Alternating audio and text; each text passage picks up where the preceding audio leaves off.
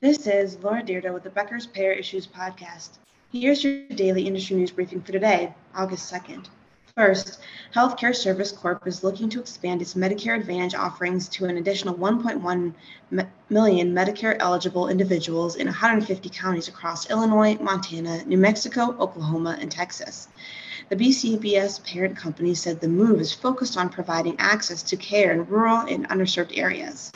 Pending CMS approval, it will be the company's largest service area and product expansion to date, allowing it to offer Medicare Advantage prescription drug plans to 7.5 million people in more than 330 total counties.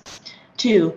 Centene's Medicare Advantage star ratings for 2023 are going to be disappointing and unacceptable, according to an executive's call during the company's second quarter earnings, which happens July 26th.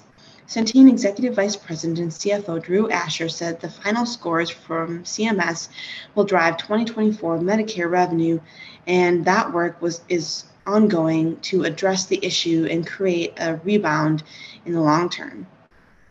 Centene CEO Sarah London said on the call that the reason for the lowered star rating stems from the company's acquisition of WellCare Health Plans in 2020 for $17 billion, which tripled its Medicare business. The two companies were operating in fundamentally different models, and WellCare was centralized while Centene was not. Ms. London said, quote, "It's very hard to run an enterprise quality program at our level of size and scale in a decentralized model, and then we send everybody home for COVID," end quote. Ms. London said the company has now baked in quality performance as a top priority and short-term incentive for all employees, and executives are analyzing 2022 performance to determine how to improve 2025 revenues. 3. Blue Cross Blue Shield of Tennessee has launched its Blue Sky Tennessee Institute, a college degree and training program aimed at fostering new IT talent for the company. According to the Chattanooga Times Free Press, the first class of 32 students met with BCBS executives at the Payer's Chattanooga campus August 1st to begin preparing for a 20-month program, which will be made up of the classes and in-person IT applications.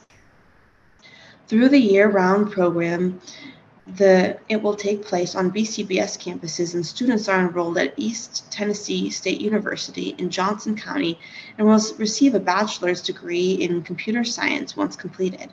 Curriculum will be based on ETSU's ABET-accredited Bachelor of Science in Computing with a concentration in information systems.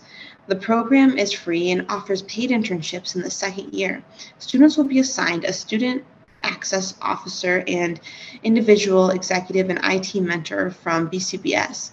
Upon completion, BCBS is looking to hire the graduates in IT positions, which will have been difficult to fill.